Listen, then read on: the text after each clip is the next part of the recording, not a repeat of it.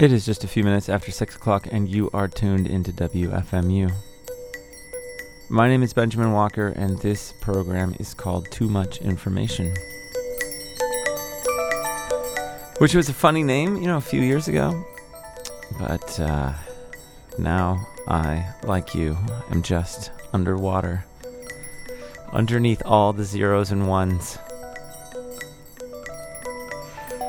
trying to breathe. But we have a couple good things this hour. I'm going to play an interview I recorded the other day with the Chinese film director Jia Zhangke. And I can't tell you how many times I've tried practicing saying that.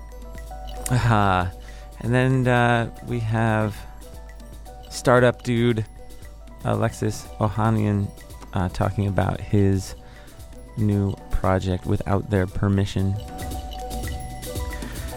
And he's one of our guests at Radio Vision, which I'm going to tell you a bit more about after those two interviews. But let's just try to pull this off. So, the one and only Chinese film director Jia Zhangke was in town this week to promote his new movie, which is called A Touch of Sin. But over the past 10 years, he has gained an incredible international following. Just in a few years here in New York, MoMA retrospectives. He's been the special guests all over the world, Venice, Cannes, Toronto. Some of his movies like The World, Unknown Pleasures, Platform. If you're looking for a very different lens on the spectacular, roaring beast that is contemporary China, definitely recommend you check out his movies. But the new one, A Touch of Sin, is extremely a new step for him. It's very violent. That's the theme. It takes on violence that's starting to become more and more commonplace in contemporary China. And there are 4 sort of episodes in the film, and 3 end with murder, and 1 with suicide. In the first story, a village man decides to load up his shotgun, and there's this amazing scene where he drapes this tiger towel over his shotgun and goes hunting. But he decides to take matters into his own hand and deal with the corrupt mine owner and village chief. And then in the second story, we have a woman who's working at a sauna who ends up getting assaulted by another corrupt official, and she ends up killing him. And then we have this alienated Chinese John Dillinger type who wanders around China robbing and killing because, as he says, it's the only interesting work that he can find.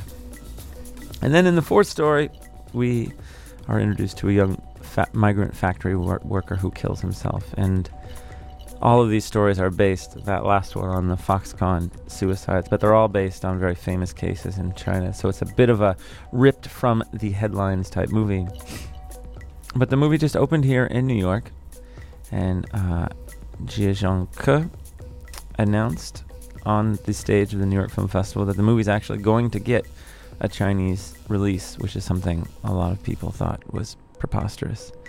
But I got to talk to him for a bit, and I had some help from his translator, Elisa Ma. So let's try this out. A Touch of Sin began filming last year after I noticed that events of violence had been mounting over the past 2 years in China. Usually these events broke out through social media reports, but what was missing was an aesthetic discussion or discourse around the state of these events. So these stories about 3 killers and 1 suicide are, to me, an expression of the emotional pains endured by society. And I wanted to explore what were these factors that accumulated to produce these very violent events. What's so striking about this film is not just that all the protagonists are perpetrators of violence, but that they are pushed to become perpetrators.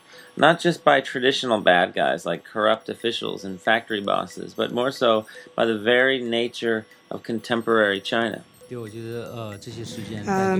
form an entrance point to a more candid view of Chinese contemporary society, and they invite a deeper contemplation of our surroundings. When perhaps all of us who are not violent by nature are confronted with such extreme events of violence that we all have the possibility of making this transformation into a perpetrator of violence. The fourth story is probably the most brutal and based on something most of us are familiar with, the suicides at the Foxconn factories. The boy in this story is working at a factory when we first meet him. He's lonely, and his mother only rings his cell phone to find out when he's sending money home.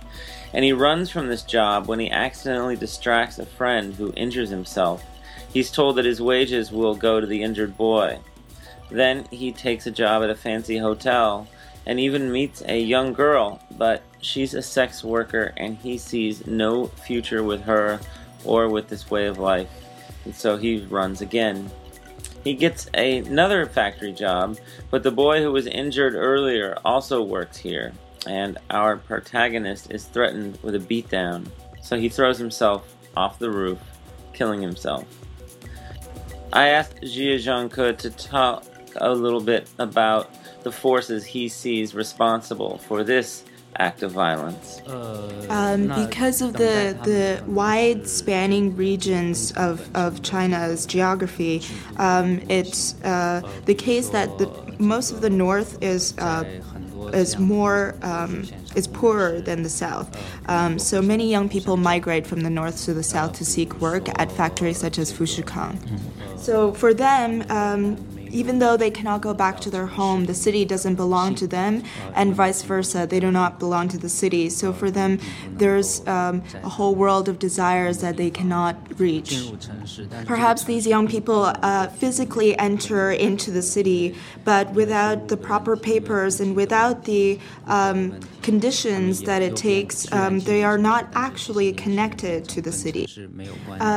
The hopes that one bears in migrating and is then met with the alienation that comes with working in such a factory working life, and perhaps also bearing hopes. The thought of him bearing the hopes for a better life when he migrated for work to Guangzhou, and then the disappointment thereafter of not being able to fulfill those hopes. Now, China isn't exactly known for its films that question things like wealth disparity, inequality, alienation, the murder of corrupt officials. And I asked him how he thought this movie would have a chance of an official release. Apparently, I was not the first person to ask him this. This is perhaps the question that I've answered the most since the film has come out. And indeed, in the beginning, the collaborators had the same worries. But because these stories have been reported upon so widely through media, I wondered why films would not have a chance to also describe these events in an aesthetic way, to use art to contemplate these events, since they were already reported upon in the media. The second reason is that because the events have been reported also through Weibo and social media, they can no longer be obscured or covered up or altered in a way. So they signal a chance for the Chinese collective social people to reflect upon these events in a deeper way.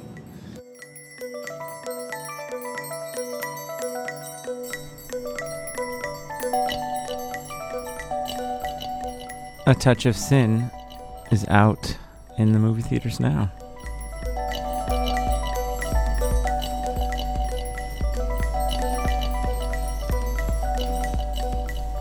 So WFMU's third annual Radio Vision Festival is coming up, and that is Saturday, October 19th.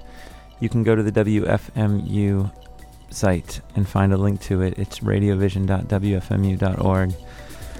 But if you're around, I really hope you'll consider coming down and joining us for a whole day at the Scholastic Theater in Soho.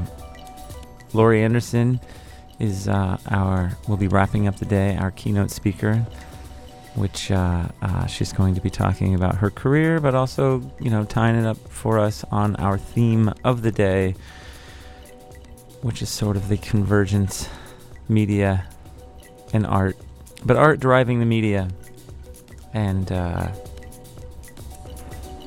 keeping the artistic vision intact. But we have a very full day. We have Tom Scharpling doing a whole session on comedy podcasts with Julie Klausner and Jake Fogelnest. We have the writer Rob Walker, no relation. I always tell people we are, but we're not related. He told me to stop saying that. But he's running a whole discussion on native advertising, which is going to be such an amazing time. And we have Bob Garfield from On the Media hanging out on that discussion. But we also have radio host John Ronson, Jonathan Goldstein, Starlee Kine. Liz Berg is running a session with Planet Money. And WNYC's coming down. And then in the morning we have SoundCloud. Study Arts. It's a whole day of programming. And our other special guest is Alexis Ohanian, who is always describes himself as a startup dude, as you're about to hear in this next interview. He has a book out that just came out last week called Without Their Permission. One of the reasons we invited him down for Radio Vision is just as the podcasters and internet radio shows that are starting to find and make their own way, not just with technology, but with audiences and self-sustaining strategies. That's kind of the power of the internet itself, and that's definitely the topic of his new book. But Alexis is known, he's one of the co-founders of Reddit, also the travel site Hipmunk. But he was one of the faces for the SOPA PIPA fight, keeping the internet safe from all of the corporate monsters that wanted to put it back in the box a few years ago. He ran on the president of the internet tour for a while on that. But he's great. We also love webcomics. He's been publishing a few, in fact. But the book is a great read about almost redefining for me, actually, what entrepreneurship even means. He says that was one of the things he set out to do with this book, in fact. So I recorded an interview with him the other day, and let's check it out. One of the big aims of the book is to really knock the word entrepreneur off of its pedestal and really make entrepreneurship feel like what it actually is, which is just being entrepreneurial, having an idea, doing it. And that requires creativity, right? It requires you to look at the world, see something that's missing, and produce something of value that people enjoy and want. And they're very, very intertwined. And similar to how people think about creativity, people think about entrepreneurship and being entrepreneurial as being something that some people have and can do and others can't. It's very binary, right? You always hear people describing, right? People are described as, quote, creatives and, quote, entrepreneurs. And it just reinforces this false notion that there are just some people who are creatives. No, everyone is creative. Everyone can be creative. Everyone can be entrepreneurial. And it doesn't just have to be entrepreneurial in the sense of starting a company. It can just be entrepreneurial in the sense of being resourceful. In the same way that being creative doesn't necessarily mean becoming the next Banksy. It just means creating, doing something original, doing something new. And that was something I wanted to make sure I got across in the book, because obviously people know me for Reddit and Hipmunk and a lot of startups in the very classical business entrepreneur sense. But I got to meet and I've gotten to know people all across disciplines, including, webcomics, who are being entrepreneurial, who are doing the same kind of, awesomeness, thanks to the internet at a scale that we just have never seen before. And that's what I want to see more of. And they're doing things now that they couldn't have done even 5 years ago, and certainly not 10 years ago. And so it gets me really excited, frankly, to think about all the better stuff, all the other stuff that's coming as more and more people get to be creative and get to be entrepreneurial. Sure. But let's talk maybe about one of these webcomics artists that you've dealt with recently. I'm curious. And you also do a lot of counseling for startups, other entrepreneurs. Let's just think of one of these comics that you've published recently and tell us about where you see some crossover between, that particular artist and some of, say, the founders or future entrepreneurs that you're also counseling. Like what, if you had to sort of put those two on the couch in front of you, what are some of the things that connect? Well, let me use Zach Weiner as an example. Well, Zach Weiner Smith, technically, he married a wonderful woman whose last name was Smith. His last name was Weiner. They married and put the two together to create the most amazing surname ever, Weiner Smith, right? So Zach's been around for a little while. He actually started as a closed captionist, and so this poor guy had to take all of his genius and spend it, I don't know, probably captioning like Jersey Shore. And needless to say, a waste of talent. But he started a side hustle. He started a site, smbc-comics.com, in his spare time. And it's the same kind of story. I know founders who have their full-time job and start a little something on the side, launch an app, get a website up, do stuff on the nights and weekends. And then eventually, just was the case with Zach, they start getting enough traffic and actually start making enough money that they can start putting even more time behind this. And remember, it costs nothing but time, essentially, to start either of these things, whether you want to start the next Reddit or you want to start the next SMBC Comics. And over the last, I think 6 or 7 years now, he's built SMBC, Saturday Morning Breakfast Cereal, into one of the top 10 most popular webcomics, in at least in English, if not the world or the universe. So he's done incredibly well. He's read by millions of people now, and it is his full-time job. And what's so cool about this is it's the same principles, right? It's produce, just like ship. Don't just have ideas, actually execute them. Get those first comics online, even if they suck. It's okay to be embarrassed by them, because they all start out that way. No one starts out, as the finished product, whether you're a founder of a startup or whether you're, starting a webcomic. And to see or to read about him talking about this is so motivating, because you realize really quickly, just like plenty of founders, Zach didn't really know what he was doing. He just always thought he wanted to make comics, and he could take a small risk of starting something that maybe no one would have read except for him and a few family members, and got over that fear and just started producing, and eventually it started snowballing. And then, like any good business person, he tried to keep his costs low. I mean, this guy, his biggest expense is probably books. Still to this day, he lives a pretty frugal life, and I don't know if he was ramen. It wasn't quite ramen all the time, so it wasn't quite ramen profitability he was striving for. But it's the same kind of thing: finding ways to stay lean. And he now has a team of, I think, 4 who help him. So he's employing people. It's great because he is now building this small little empire around this one comic that was something he did to get over his drudgery of his daytime job. And he gets to write about things and discuss things and make science jokes and do all this stuff without having to seek permission from an editor or worrying about offending people because he's talking about something a little bit controversial or contentious. And it's great. Especially, webcomics are such an interesting lens to look through, because that industry was so prohibitive for so long, right? The only way we got Gary Larson and Watterson, of course, Calvin and Hobbes, was because some editor somewhere in the Sunday comic section of newspapers said, yeah, okay, we'll syndicate you. Without that, we don't ever benefit from any of, we never would have learned about Calvin Ball. And we lucked out because we got a few of those talents, but how many did we miss out on?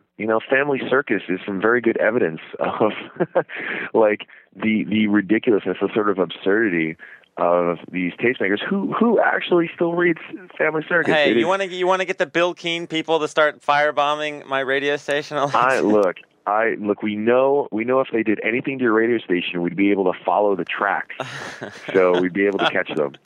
But that's what we have going for us. So I like that you said that you wanted to take the ideas behind entrepreneurship and off the pedestal. There's another one that you talk about, which is the pivot. And this is always a term I've hated, and I think it mostly has to do with because when you use the comics example, there's something about like having a creative idea and not being able to succeed at it, which is, in my mind, has always equaled failure. So I've always sort of been like resistant, and I didn't like this buzz speak around the idea of pivot. But I think you've convinced me to rethink my hatred. So I'd love if you could talk a little bit about what it means for you and how it sort of played a role in your Reddit in the story of Reddit. Sure. There is, I feel like every 6 months, and this is the case, I'm sure, in every industry, but every 6 months there's a new buzzword or a new bit of jargon. And I don't know if this one's sticking around per se, but yes, something like I say in the book, like a pivot, right? Then, like you said, is really just failing and then adapting. Yeah, I know it is, and so I obviously want to get that out of the way. That is what that is.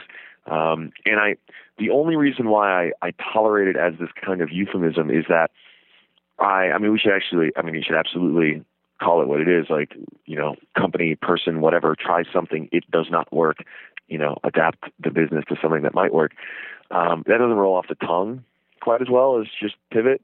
It is, whatever. The point is, we experienced our first pivot after, Steve and I have been working on a company for a year at UVA that was going to make this mobile phone food ordering app. So you wouldn't have to wait in line at Starbucks. You could just order it a few blocks away and then pick it up when you get there. And it was called we were very proud of that. My Mobile Menu. It was going to be called And we thought this was going to take over the world. And I incorporated a company with Steve. It was called Red Brick Solutions, LLC. And we had business cards and did all the right things. And a year into it, we got a meeting with Y Combinator, and this was their first round of startups, for this now world famous accelerator. But back then it was just getting started. And they called us up for interviews, and we thought we had a great interview. And then they rejected us. They called us back and said, nope, sorry, this isn't going to work. And so we got drunk. And then the next morning, PG calls me back, and we're on the long train back to Charlottesville, Virginia. And he calls back and he says, you know what?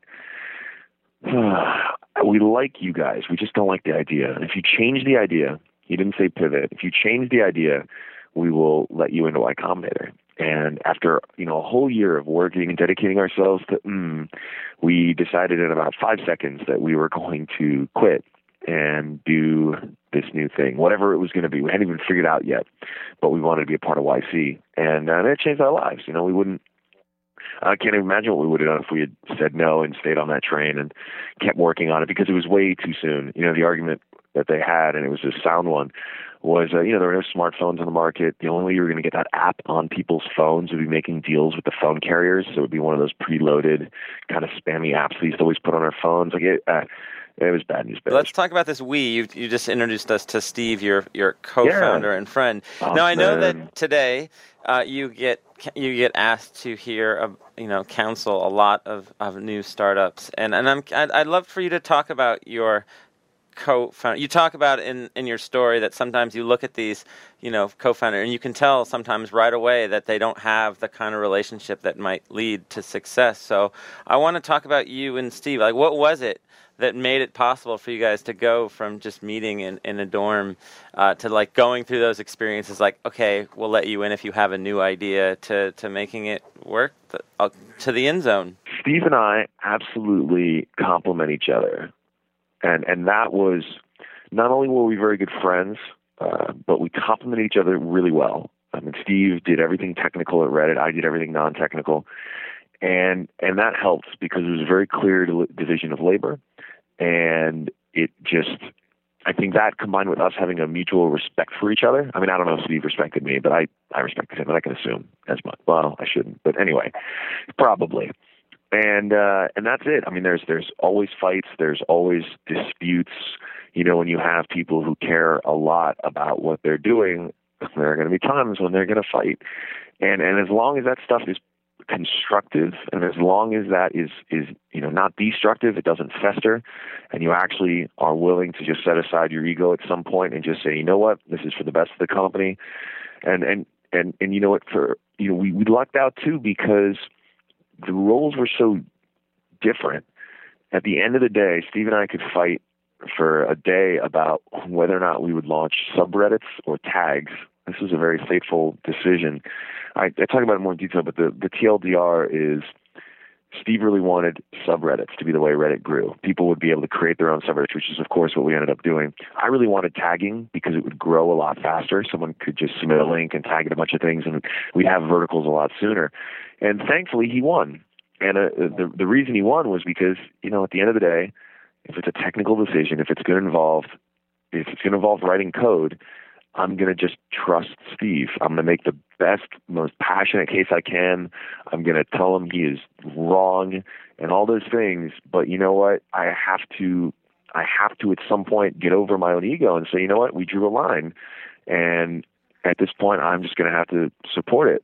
And, you know, we ended up being very right as a result. And likewise, you know, when there would be some kind of non-technical discussion or debate or some kind of thing going on, at some point Steve would have to concede, like, all right, fine, just go do it, Alexis, and you win. So it's not easy. It really is not easy. Again, I have insight into making long-term relationships work. I don't know what marriage is like, but I assume, you know, having a co-founder is pretty damn close.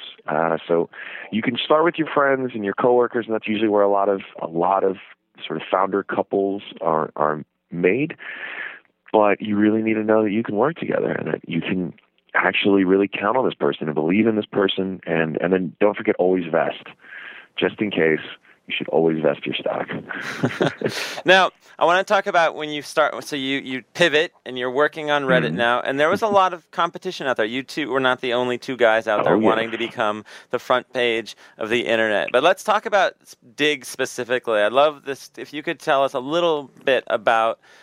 You don't have to tell the whole story. People can get the book. But talk a little bit about how you first came to learn about Digg and what some very interesting advice you got about competition and why you won. Oh, yes.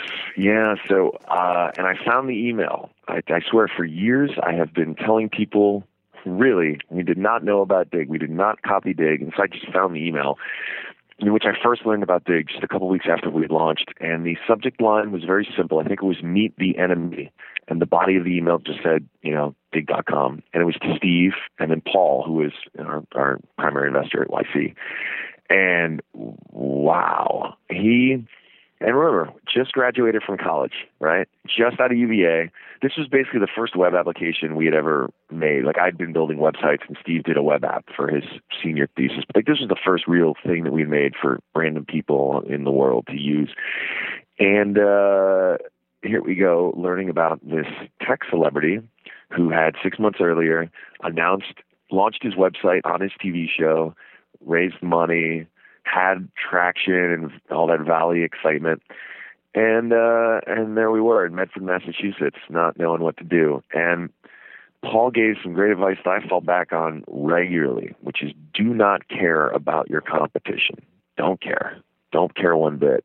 Because they're not going to be the ones who beat you. You're going to beat yourself, or some other upstart is going to come up and get you. But don't worry about anyone who's already out there. And just the more time you spend paying attention to your competition, the less you are actually innovating. And it was so helpful. If you look, Digg and all of its Digg clones, Netscape went through a redesign. There was Newsvine. At one point, there was probably a dozen of them, and they're all gone. And the reason is every single one of them simply copied Digg. And we benefited from not knowing about them. You know, it was kind of ironic because like I should have been doing my due diligence and like doing a competitive analysis or whatever they were teaching me in business school, but I did not. And And it was a benefit because we were thinking about how to build something without that clouding our judgment. And so the front page was always fundamentally different because, every subreddit is just a constantly rising and falling list. And so it's harder to game because, a big part of Dig's downfall was how just sort of corrupted the system was and how, it was so easily taken advantage of by marketers and just whatever people. And so we had a system that was more robust, that was actually going to be doing a better job of showing what was new and interesting and also for comments as well. And then we knew that the way we would grow, thanks to the fight Steve and I had, was through user-created subreddits. And so we knew we had to become a platform. And Dig always was sort of a monoculture. It was just one front page with a bunch of different sections. And the fact that we turned into a platform as early as we did has been, by and large, the biggest reason why Reddit succeeded and why Dig and all the rest are gone.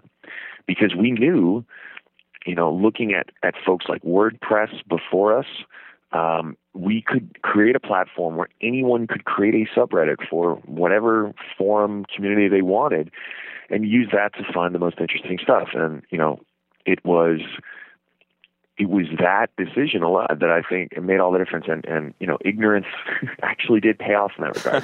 So please, please, please do not be scared of competition. Do not care about competition because they are not your biggest concern. Yeah, I'm curious how this relates to the idea of disruption. There's one of my favorite stories goes back to your childhood, where you're talking about your father coming home from work, and he worked in the travel industry, and he had realized that his industry had been disrupted, and he was very frustrated about it. But it seems like this was your kind of earliest encounter with the idea of disruption, and I want you to quickly talk about that and what you felt you learned then. That sort of, because I feel like some of that was there when you just, even listening to you talk about the story and thinking about Dig, but how you still think about disruption today.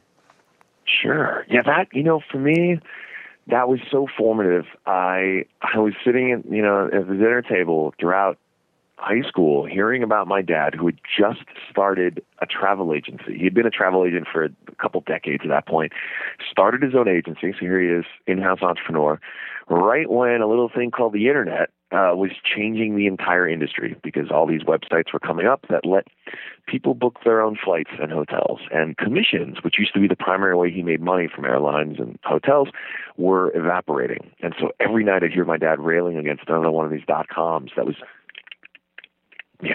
changing everything. And what was so motivational for me there was, one, I was already making websites, for video game groups that I was in. I was already busy using the internet to learn and to create, but it was there that I saw, wow, this thing is going to be a big deal. And I want to be on the side of the people doing all that disruption. And though, to my dad's credit, and this is something that I certainly during the fight against Sopa Pippa, and really any time I hear the entertainment industry trying to go to Washington to get laws written, I think back to this because the internet, and by evidence, I did help start a travel search engine myself in Hipmunk, but the internet dramatically changed the travel industry and put a lot of agents out of business, and that sucks. It does. The result, though, is a more efficient system and a better experience for all of us booking flights and hotels. It is, unfortunately, a byproduct of progress.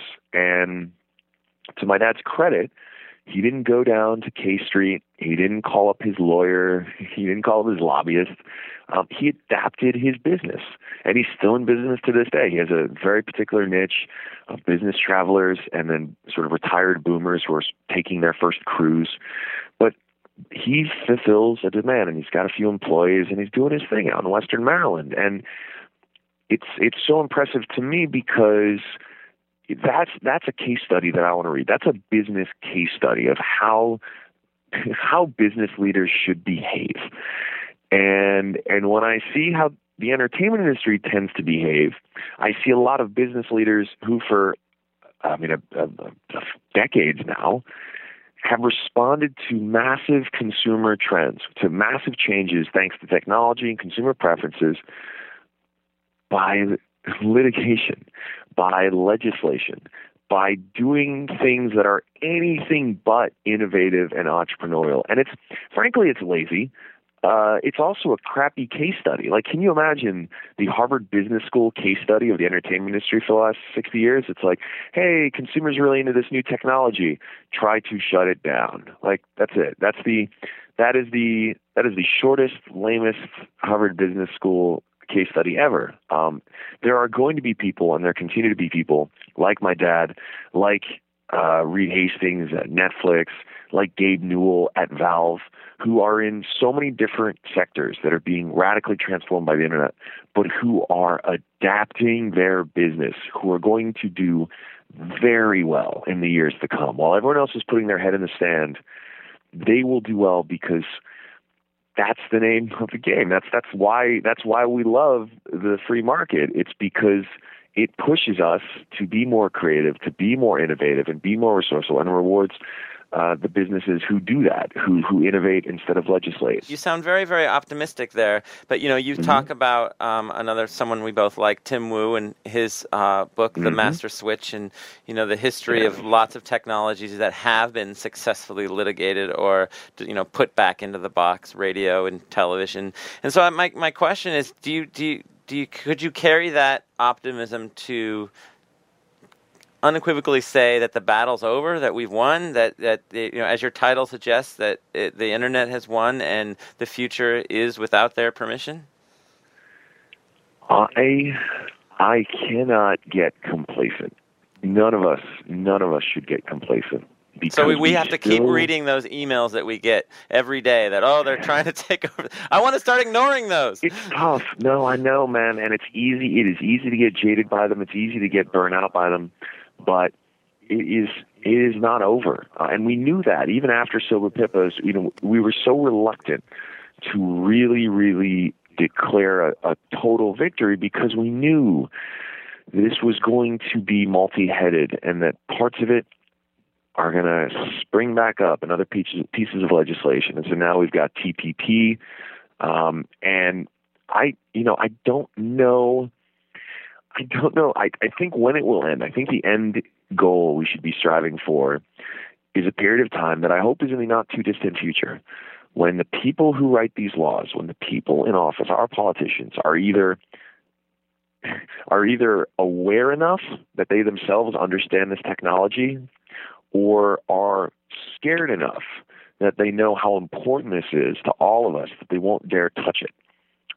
And I think it's going to be a combination of those. We certainly cannot get enough nerds in office, but the next best thing is to make sure that the people who are there, even if they don't have any clue, and it's funny, it always shocks me when I see just how proud, how sort of pridefully ignorant these politicians can be when it comes to technology.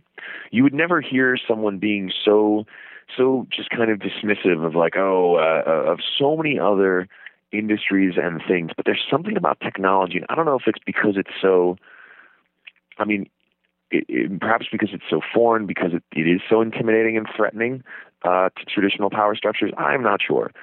But the best example I can give of this actually came from the House Judiciary Committee meeting about SOPA, when a representative, I think Watt, was saying, I'm paraphrasing, but he's basically like, listen, I'm not a technology guy. I don't really understand what this bill is about, but we need to pass it anyway.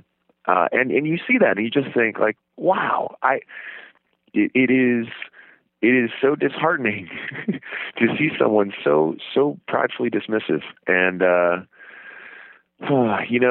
we can change that, because he can be content being that dismissive because he doesn't feel any pressure from us, and we're ultimately their bosses. And I wanted to end this book with a really positive note, because I'm a really positive guy, that also gives people a kind of blueprint for what they can do to make sure this amazing thing, the internet, does not go away, and that we don't screw it up. Because historically, as Tim has brilliantly laid out in The Master Switch, there have been plenty of, quote unquote, democratic revolutionary communication platforms, radio, film, television, etc., that were just as co-opted and just as broken by either large. It came down to either some combination of incompetent and large business and incompetent and large government, which turned all of those things that were heralded in the same way the internet is, turned them all into what they are today, which is anything but what we hoped they would become. But what we have going for us is this one. This one is something special. This one really is a truly two-way global platform for sharing ideas as well as learning new ones. And, it's the world's biggest stage and library in one. And it's such an amazing thing that we still haven't seen the full extent of. And I just want to make sure, and this is why I'm taking a bus to 150 stops, right?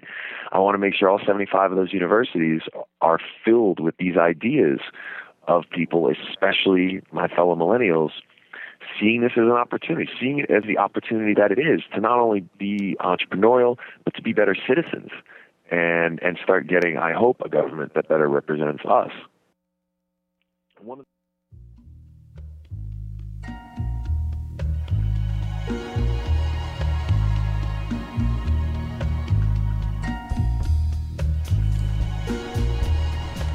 So that's Alexis Ohanian, author of Without Their Permission. And one of those 150 stops that he just talked about is our Radio Vision Festival, which is taking place here in New York City at the Scholastic Theater in Soho on October 19th. I think he thinks we're a university, though, Andrea Salenzi. Yeah, we will be bringing the millennials, though. He wants to speak to his fellow millennials. Yeah, are you officially a millennial? I took the quiz and I scored lower than you, so I'm not sure. You're not sure. Well, I think age-wise you fit in there. That's true, but I lack the tattoos. And the $1 million. Mm-hmm. The stock options. The trust funds. But Alexis is a really fun person to talk with, and I look forward to him being on stage at Radio Vision. But we invited him because I think that's, taking it to its logical conclusion, having the conversations about podcasts, having the conversations about these new types of radio programs. That's it. It's what makes it all possible is the magic of the internet. I love that he calls it the library and stage all rolled into one. I like that a lot. I've been thinking about that. Huh. It's not just a depository. It's a stage. It's still showbiz. You got to figure out some way to stick the tongue out, right? I'm not even going to try. But Andrea Salenzi, who's, has been helping out with the show, doing the fill-ins this summer when I had my nervous breakdown. And she's going to be moderating one of the discussions at Radio Vision. And I thought we'd talk about it a bit, because this is one of the ones I'm most excited about. Yeah, I'll be speaking with Jonathan Goldstein. He has a radio show up on the CBC called Wiretap. Jonathan Ronson, you've heard him on This American Life. He has a show called On the BBC. And Starlee Kine, all about the craft of the radio essay. But radio essay makes it sound so boring. I think we got to stop saying the word radio essay, because radio essay sounds like bearded people would be doing, in their nice Park Slope apartment. But it's that first person craft of telling radio from your own perspective. I mean, you could be on this panel, Ben. Yeah, I just don't like the word essay. I know. What would you call it? Narrative?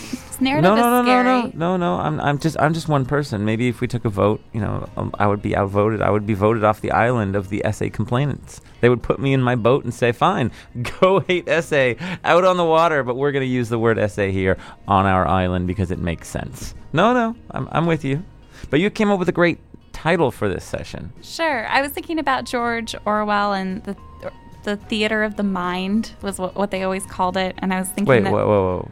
Wrong. It was not George Orwell. Orson Welles. I'm so They are not the same person. I'm so sorry. You are voted off the island. Oh, how am I going to do a panel then? It would be great if George Orwell was doing Orson Welles. Yeah. All right. Welles. So, okay, so I was thinking about Orson Welles and his theater of the mind, and what these writers really do is they create a theater of the eye. What's being presented is their perspective, their capital letter I.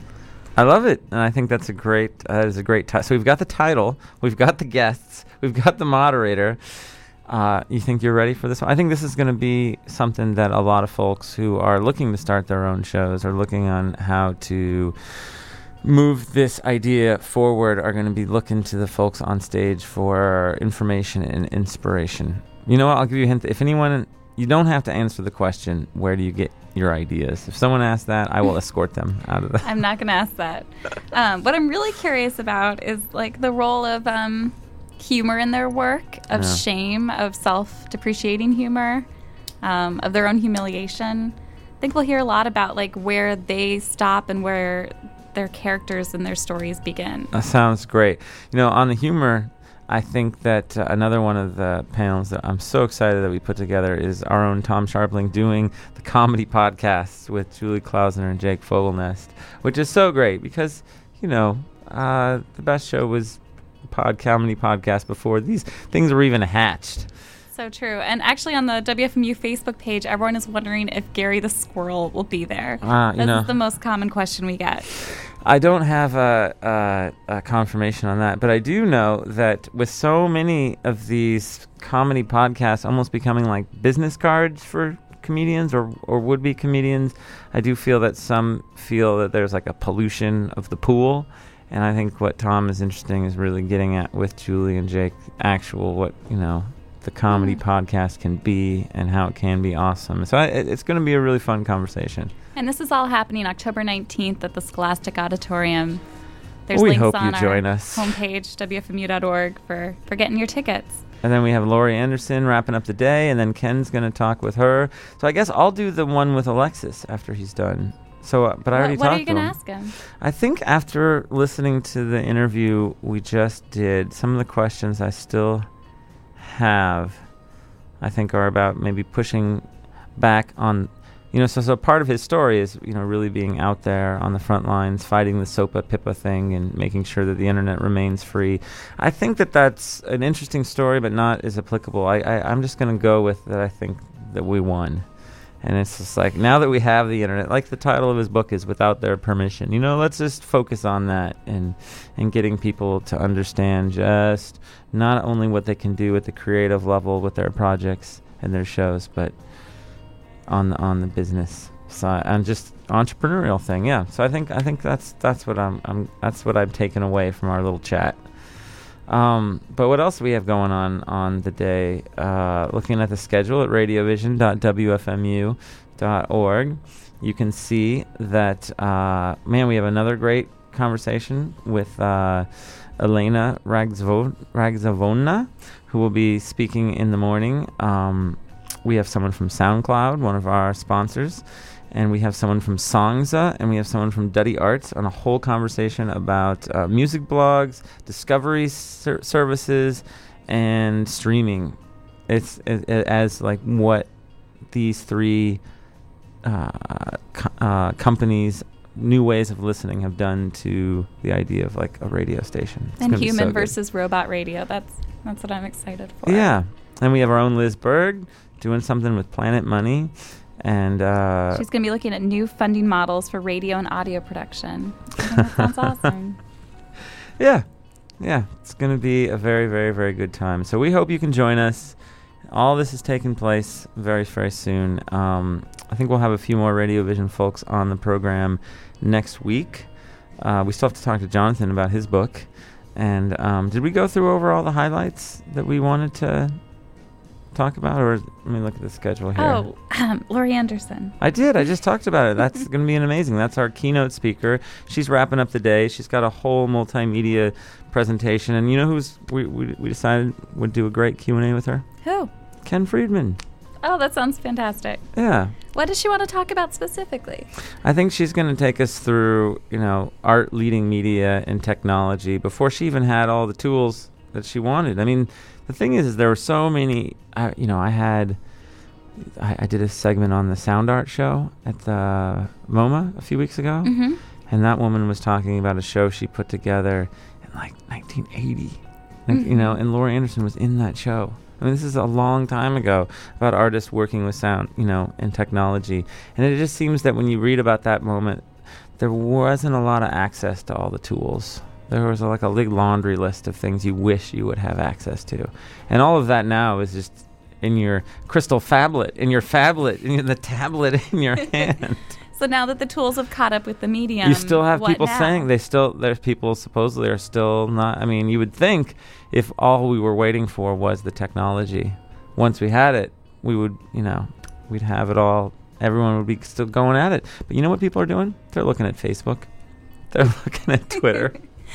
Ben, why are you on Facebook? You're missing All right. So I think that's some of the things she wants to talk about. And so that is the wrapping up the day. But we also have an amazing lunch on the rooftop that folks can come down to. But hour's almost over, so we should wrap this up. Andrea Lindsay.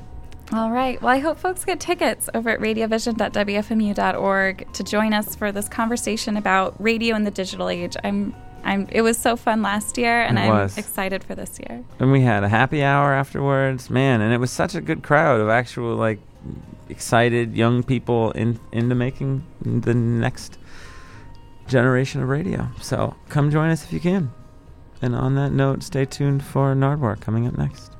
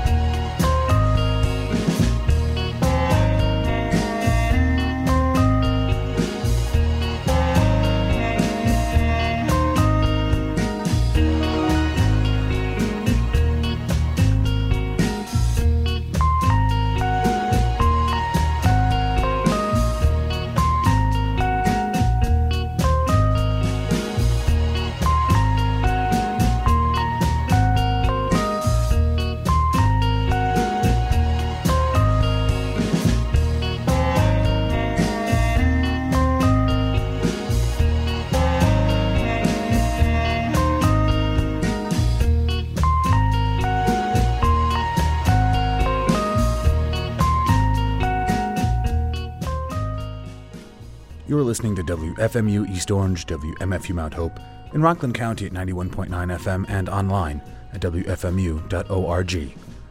Coming up next, Nardwuar, the Human Serviette Radio Show.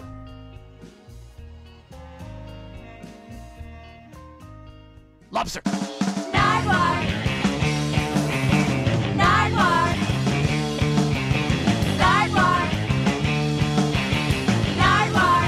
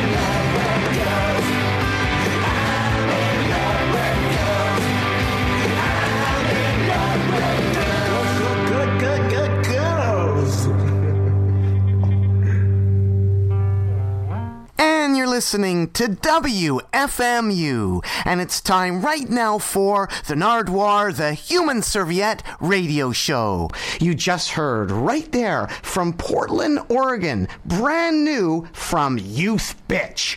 I'm in love with girls. Youth Bitch on the Dirtnap/Johnny Cat record label. And speaking of bitches, today on the Nardwuar the Human Serviette radio show, an interview with, from Miami, Florida, Trina, the baddest bitch. Trina, the baddest bitch on the Nardwuar the Human Serviette radio show.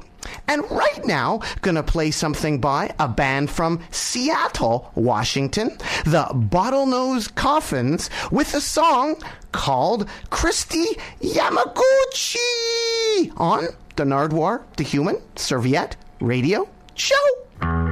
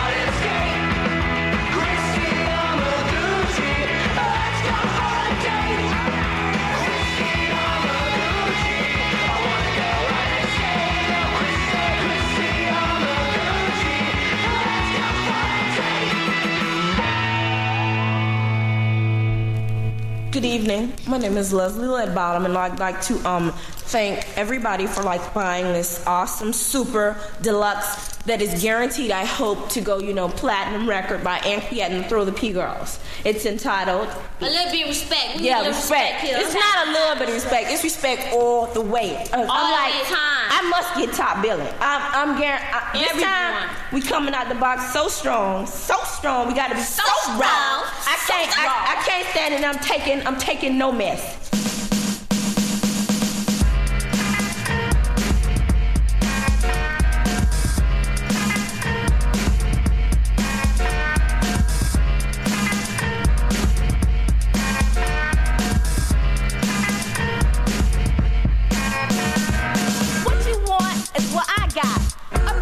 And a body that's hot. What you need, if you really want me, is a whole lot of cash. Cause this lady not free, baby. I have needs, I'm a woman of the world. Got no time for games or jealous girls. I got a rep that I must protect. And I'll do, so give me my respect.